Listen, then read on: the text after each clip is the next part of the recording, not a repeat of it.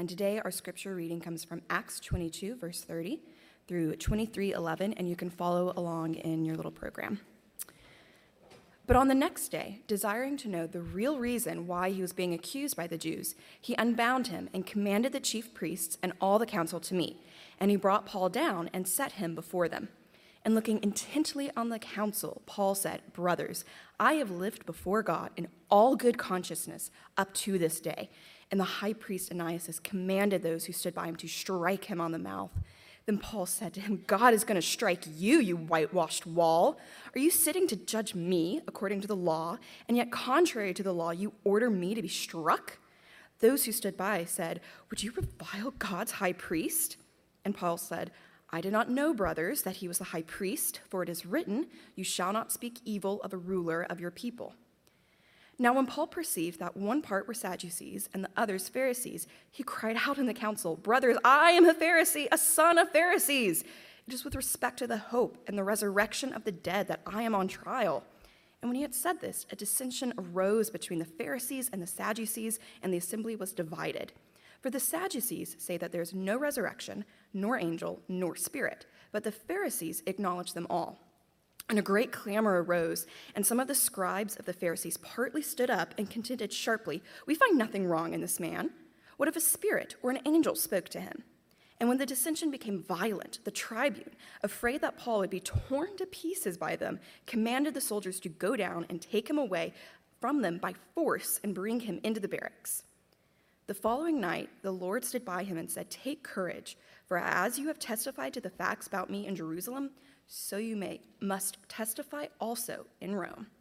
This is the word of the Lord. It is absolutely true and is given to us in love.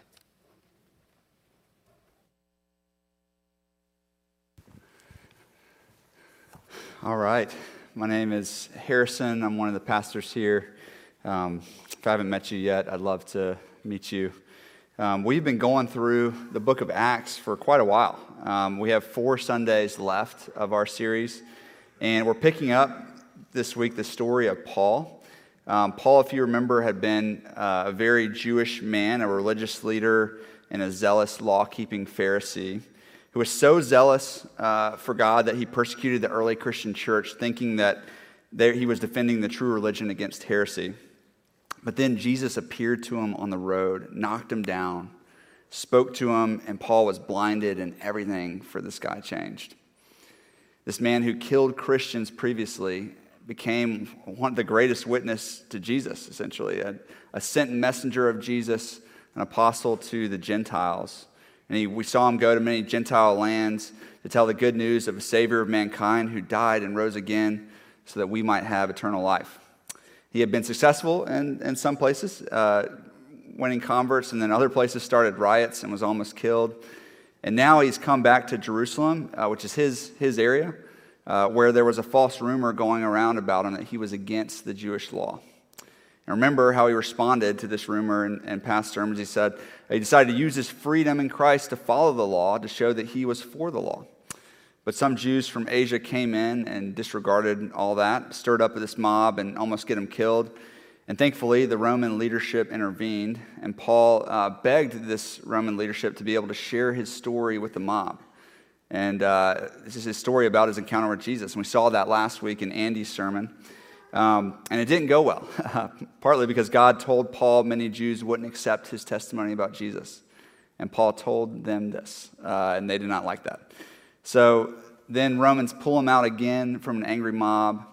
They realize he's a Roman citizen, and now they've decided to take Paul in front of the Sanhedrin, which are the religious leaders of Israel, made up of the high priests and Pharisees and Sadducees. And they're trying to figure out the real reason why Paul is being accused.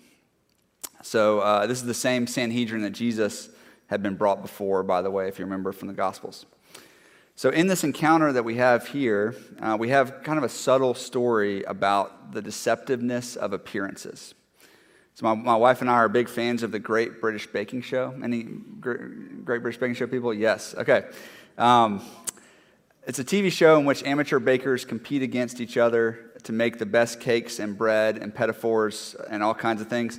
And then their bakes are judged by a panel of expert bakers. And there's a theme in the show of style versus substance. So style is the appearance of a baked good, and the substance is what's actually on the inside. When you cut into it, when you take a bite, what does it actually taste like? Amateur bakers, if you follow the show, you might notice they struggle with having all style and no substance. Meaning the outside of this cake looks pretty nice, but when you cut into it and bite into it, something's very off. Maybe it's got no flavor, tastes like pure salt because they forgot to add the sugar, or it's underbaked, overproved, it's got a soggy bottom, it's raw. The judges spit it out, they're like, I can't eat this, it's disgusting. All style on the outside, no real substance on the inside. To avoid this, my baking has no style or substance to get around. So you know what you're getting with my baking. In our passage, we see this trend of style over substance is true among people too. The Bible is clear that it's common to have style, to cultivate an appearance, to wear certain clothes, to have a certain job title, reputation. Maybe you pray a certain way in front of others. Maybe you serve a certain way while people are watching. But if someone could look on the inside, if you could see how God sees, for many people, the internal substance is far different. There's rottenness in the core. And their style is merely a mask that hides the rottenness. And when someone's not on their best behavior, when their true colors show, you see it's not actually what you often see on the outside. According to Scripture, many people look alive, but are dead in their sins. And this can be even people in the church. All style, no substance. So in this story, there's a contrast that's drawn out between a man of poor style, Paul, who had no good reputation to speak of in Jerusalem at this point, but a lot of substance. A contrast between him and the Sanhedrin, who were the opposite of that. A lot of style, no substance. And seeing this contrast in action encourages the early church two things. One, it encourages them, you must seek true substance. Meaning, on the inside of your cake, of your life, you must seek a clear conscience before God, sincere faith, an eternal richness with God, true obedience and holiness when no one's watching. You must seek true substance. And second, you must see through style. You must be discerning and wise as serpents about others, especially these Jewish leaders who many in the church have previously looked up to. Just because they have a job title or a reputation for holiness or act publicly a certain way does not mean they are holy before God. Jesus says you will know a tree by its fruit. And what fruit do you see? So we must seek true substance, and we must see through style. But first, before we dive in, let's pray. God, many of us are coming in this morning feeling a gap between who we appear to be on the outside and who we are on the inside. Many of us have moments where our cake is bad. We feel shame and we hide. And we ask this morning that you would meet us in there, that you would give us good news, help us see through our own style and that of others. And Lord, would you please give us true substance? Pray these things in Jesus' name. Amen. So first we're going to see we must seek true substance. Look in verse 30 if you've got your worship guide or your Bible. Verse 30 here. But on the next day, desiring to know the real reason why he was being accused by the Jews, he unbound him and commanded the chief priests and all the council to meet, and he brought Paul down and set him before them. And looking intently at the council, Paul said, "Brothers, I've lived my life before God in all good conscience up to this day." So Paul's brought before the Sanhedrin by the Roman leaders, and he leads off with a statement of substance. He starts with not an external criteria, but his conscience before God. And he says he looks intently at them, which is kind of to show them he's not lying. He says, I've lived my life before God in all good conscience up to this day. And what he means by this is, guys, God as my witness, there's no game here. There's no ulterior motive that I have. I'm telling you the truth about my encounter with Jesus. My conscience before God is clear right now as I'm saying that. This statement would be very bold and dangerous to say as an Israelite if you were lying by bringing in the all-seeing God judge into it. Paul actually does this often in his letters, using his conscience before God as a witness. In 2 Corinthians 1, he says of him and his travel companions, he says, "Our boast is this, the testimony of our conscience, that we behave in the world with godly sincerity and supremely so towards you." In 2 Corinthians 2, he says, "We are men of sincerity and we speak in the sight of God." And then in 2 Corinthians 4, he goes further and says, "We commend ourselves to everyone's conscience in the sight of God." Meaning, I'm an open book. Please look and judge for yourselves before God if I've done wrong. Paul wants badly for the churches to know of its true substance. Largely, so they trust him, number one. There are many religious people with no substance who shouldn't be trusted, and we're about to see that in the Sanhedrin. So Paul's laying his cards down and saying, guys, in the sight of God, I'm being sincere before you, not like them. But can we really trust that Paul's telling the truth here? I would argue that Paul's life also bears strong testimony to the sincerity of his clear conscience. Think about it. Before his conversion, Paul had been a man of a lot of style.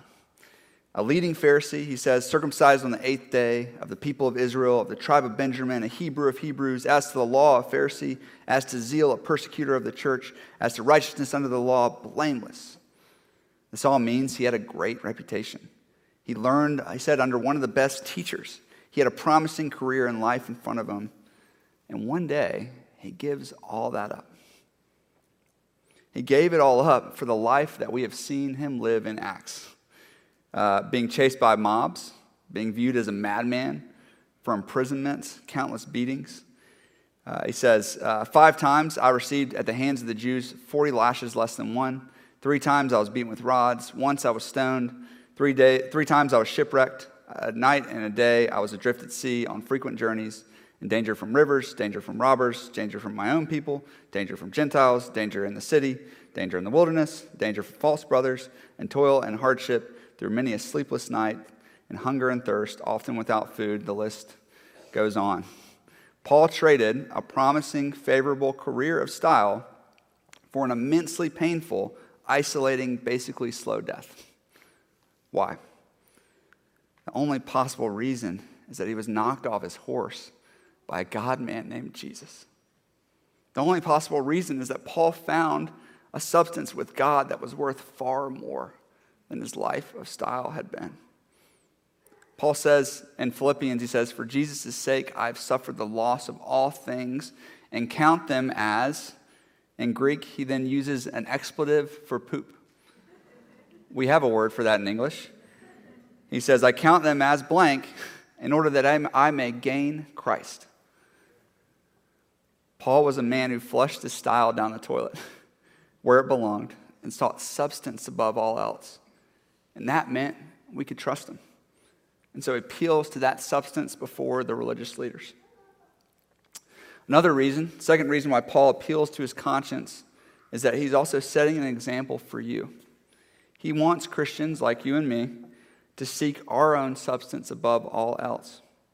Listen to what he says to his young disciple Timothy. He says, "The aim of our charge," meaning the goal of your Christian life, if you want to know the goal of your life, here's what it is if you're a Christian. The aim of our charge is love that issues from a pure heart and a good conscience and a sincere faith. So in other words, your ultimate goal is love of God and neighbor that comes from real substance. Love that is as true on the inside as it is on the outside. It's pure, it's sincere, with a clean conscience. Paul is saying, basically, you must seek substance above all else and a love that issues from that substance. Now, where did Paul get this idea? What good is it if you gain the whole world style, but lose your soul substance? Jesus asked his disciples. Then Jesus says, "So lose yourself," meaning lose your style, "for my sake. Take up your cross, your torture device daily, and follow me. Paul is just following Jesus. Now, an important benefit of seeking and finding this substance is that Paul can be unanxious when being examined by someone like the Sanhedrin. He can say, my conscience is clear, I'm telling you the truth. Now, I remember when I was a kid, I was supposed to brush my teeth. And me and my brother got into the habit of wetting our toothbrushes before bed at night because our parents would come around and check to see if we had brushed our teeth. And I remember the stress of wetting it, kind of making sure no one's watching, and then sneaking around, afterwards, and the anxiety of trying to get away with it.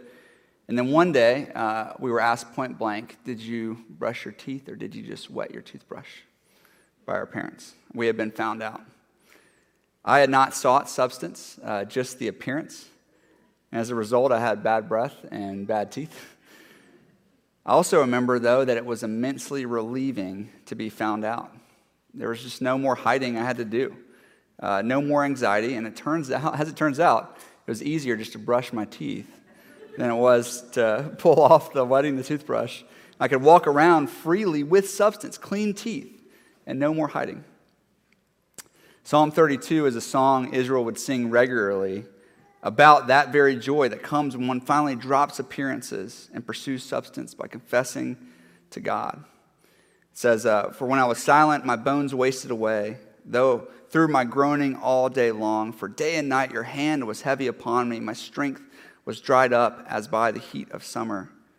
And I said, I will confess my transgressions to the Lord, and you forgave the iniquity of my sin. And he goes on to explain that after he confessed, God became his real hiding place, and his tortured silence was replaced by shouts of deliverance. And though he had lost a little style, he became a man of joyful substance. I wonder, do you ever feel the anxiety of maintaining appearances before others?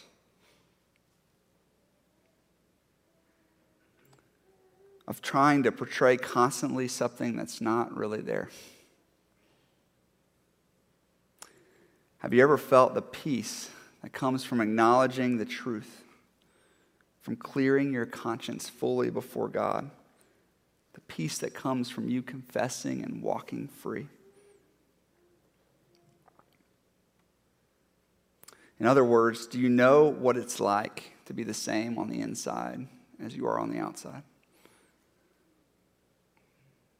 Can you say, I've lived my life before God in all good conscience up to this day? This is the aim of your charge as a Christian. You must seek true substance. I wonder what might it take for you to get to that place of peace and freedom today.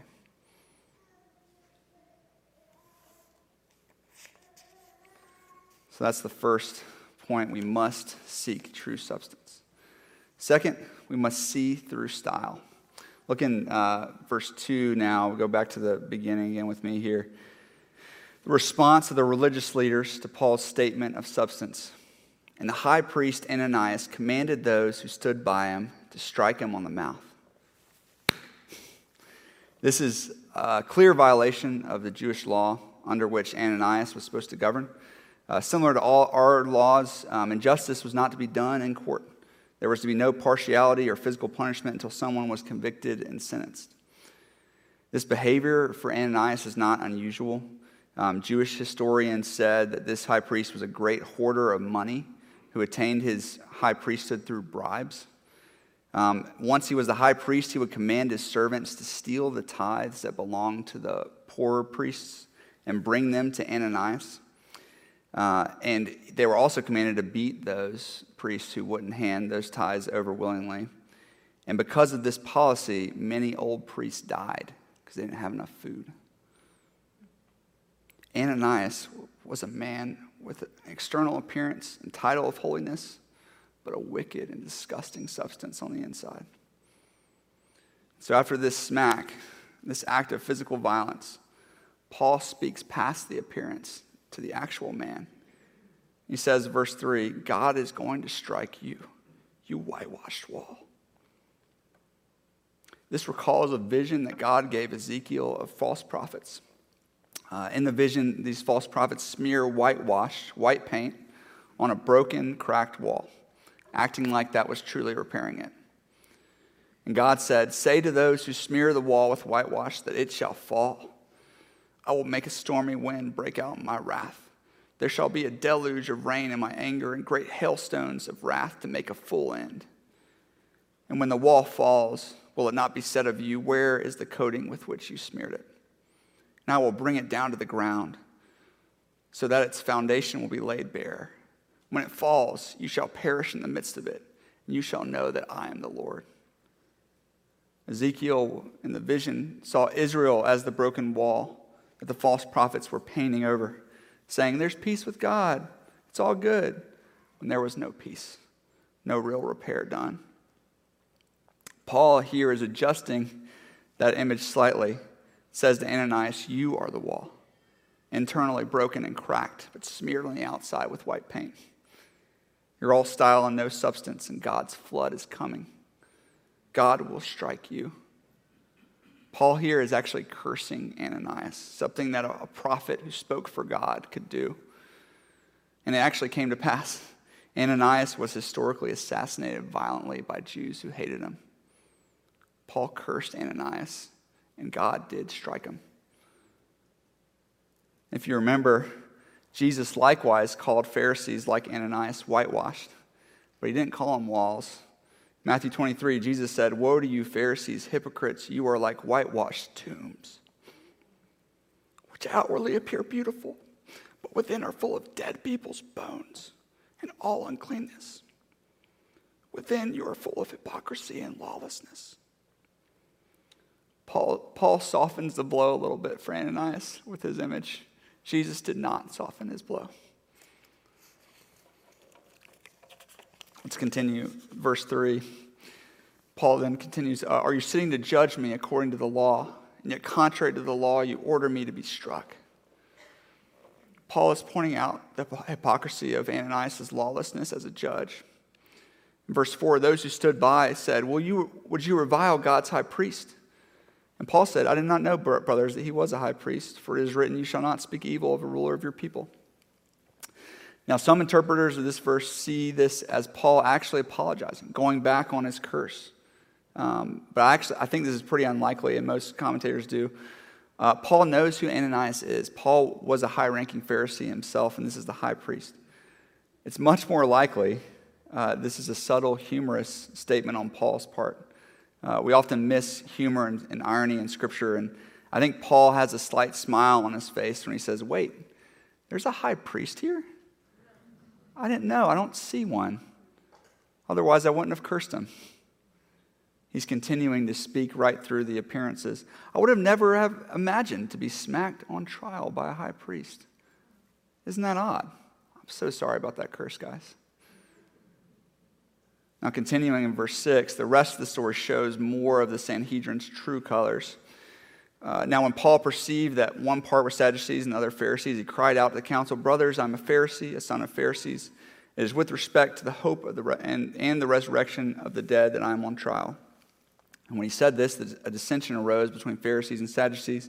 The assembly was divided, for the Sadducees say there is no resurrection, nor angel, nor spirit, but the Pharisees acknowledge them all. So this was a big theological debate between the two parties, and Paul was right in the middle of it, same as Jesus was in the Gospels. Verse 9, then a great clamor arose, and some of the scribes of the Pharisees' party stood up and contended sharply, "We find nothing wrong with this man. What if a spirit or an angel spoke to him?" And when the dissension became violent, the tribune, afraid that Paul would be torn to pieces by them, commanded the soldiers to go down and take him away from among them and by force and bring him into the barracks. Now, it's unclear whether Paul was trying to really bear witness here about the resurrection of Jesus, or if he was shrewdly just trying to pit them against each other to get out of there. But either way, the point of the story is showing the true colors of the Sanhedrin.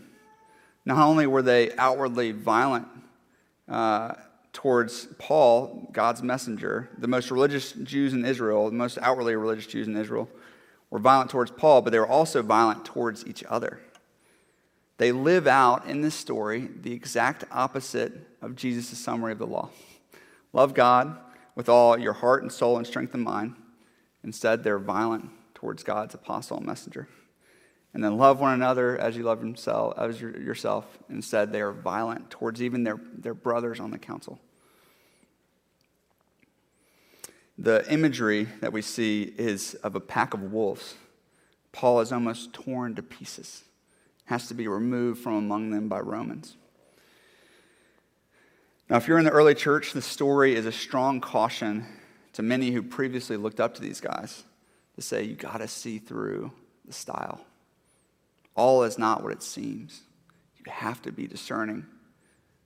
Remember the story of Saul and David in the Old Testament? Saul was the tallest man in Israel, from his shoulders up, taller than everybody else. From a wealthy father, handsome guy. He was the obvious people's choice for the king. But as it turns out, his inside did not match his outside. He was a terrible king and did a lot of wicked things. And then after Saul, there was God's choice, not the people's choice. At the command of God, Samuel shows up at Jesse's house to anoint a true king from among his children. He sees the oldest son, and he's like, surely, this is the guy, right? And God says, do not consider his appearance or his height, for I have rejected him. The Lord does not look at the things people look at. People look at the outward appearance, but the Lord looks at the heart. And Jesse has 6 more sons passed by Samuel, all of which God rejects. It seems like the family's a dud. Samuel asks, is that it? Are there any others?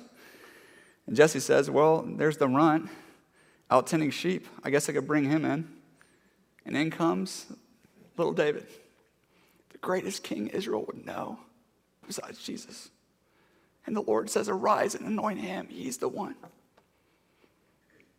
David was a little boy of no style, but he was a man after the Lord's own heart.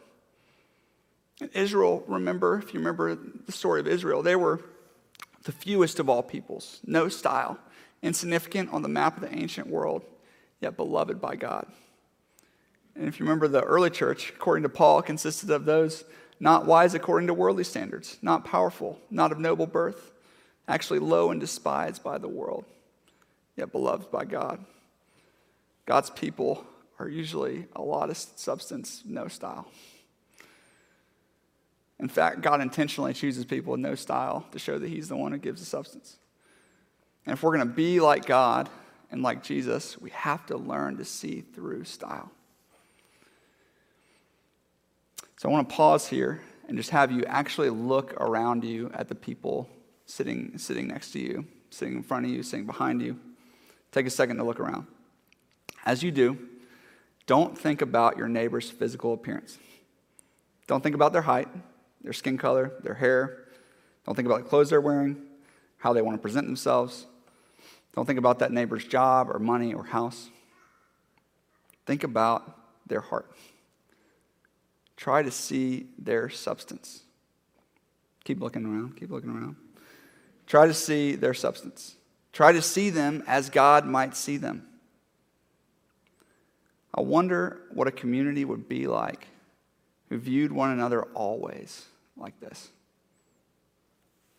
What would a community be like who spoke to one another just by our first names? No titles, no accolades. Who showed no partiality at all towards or against rich or poor, married, single, beautiful, ugly, young, old, thick, thin, black, white. What might it feel like to be part of a community like that? Now, also, think about as people are looking around, how did it feel to think of your neighbor trying to see your substance? For some, it might be finally freeing. Someone's actually trying to see me, yes. And for others, it might have felt terrifying. There's something there I don't want you to see. Look at my appearance instead, and let's relate from here. If we're honest with ourselves, a lot of us may also like to be fooled by our own appearances. After you go shopping, you look in the mirror at your cool new clothes, and you're like, yeah, I'm that confident person right there. Look at me. You want to believe your new job title on the wall beside your office. You want to believe that your public persona is who you are. Because you might be afraid of what's past that appearance, that scared little person hiding underneath all that. The problem with this tendency of ours is if we keep to appearances, we'll never get what we're truly longing for, which is to be fully seen, fully known in our substance, and then embraced and loved. That's where the magic of a relationship is. And do you really want to die without ever having that? The thing with God is we actually don't have a choice. He sees through those externals. And what matters to him is what's on the inside. And so that's what should matter to us too. Now, this doesn't mean that titles are all wrong. No one should have official positions, or no one should be treated with respect because of their official positions. David, remember, showed great respect to Saul because of his anointing, even though he wasn't worthy of it. God commands this respect of positions in the Old Testament law, and Paul actually cites it in our passage this morning. So we should still show respect, but the key is you shouldn't be naively fooled either by those titles or positions, or our own titles, or those of others. We must see through style. And the question this all leads us with is this: how do we get that true substance? I want to answer that by pointing out something else kind of subtle in this passage. Like many other passages in Acts, Luke is drawing parallels between Jesus' actions and those of the early church to show that the early church filled with the Holy Spirit is the same as Jesus. Do you notice any parallels in our passage between what Paul goes through and what Jesus went through in the Gospels? Remember, Jesus was brought before the Sanhedrin on trial. And John's Gospel says the high priest then questioned Jesus about his disciples and his teaching. And Jesus answered him, subtly like Paul, "I have spoken openly to the world. I've always taught in synagogues and in the temple, where all Jews come together. I have said nothing in secret. Why then do you ask me?" Jesus was seeing through even the appearance of the question. When he had said these things, one of the officers standing by struck Jesus with his hand, saying, "Is that how you answer the high priest?" And Jesus answered him, "If what I said is wrong, bear witness about the wrong. But if what I said is right, why then do you strike me?" So Jesus here turns the tables, puts them on trial, says, "Come on, guys, let's drop the appearances. You ask me questions, you hit me. If you already know the answers, have nothing real against me, why are we here?" Their silence to that question implies, because your inside doesn't match your outside, and your inside is wicked and totally contrary to God. What happens here with Paul is so similar to this moment in Jesus' life, even the striking, the subtle answers, the contrast between style and substance that comes out of that. But they end differently. Jesus does not get pulled out of that moment by the Romans. He refuses to give an answer that would set him free because we know, like a sheep led to the slaughter is silent, Jesus' intention was to be nailed to a cross and to hang there until he died. He was a man with the most beautiful, precious internal substance in the universe, and he intended to drain it empty, to suffer and die at the hand of God as if his substance was the worst possible of mankind. And here's the good news of the gospel. The reason Jesus did this was that he looked at you parading around as a whitewashed wall, a whitewashed tomb. And he looked through your appearance and saw your vile substance. And even in that moment, while you were dead in your sins, Jesus' heart broke for you and he loved you. As a result of that love, he chose willingly to drain his substance, that it would be used to give you life again. He took the wrath and the death that your hypocrisy, your hiding, your vainness deserved. He filled his body with that in order to fill your body with his faithfulness, his goodness, his sincerity, his life. He made that trade, and then 3 days later, defeated death, sent out witnesses to tell the world any bones lying in whitewashed tombs can be brought back to life. It can be given the righteousness of God. And actually, we get what we've always longed for: fully seen, fully known, fully loved and accepted because of him. That's how we get true substance, through Jesus. So for those of you who don't know Jesus in here, don't you want that to be true? Wouldn't you want to experience the full acceptance and love of God? This is the grace of God that's on offer for all of us today. For those of you in Christ now, this is your reality today. God accepts you, and there's no appearances needed. And even more than that, your union with Jesus and his substance enables you to begin flushing those appearances down the toilet where they belong and seeking true substance in practice. You can begin to be truly sincere and pure and good with a good conscience before God. We can live that way by the Spirit today. So I wonder, will you taste that freedom with me today? Let's start doing so as we come to the table. Amen.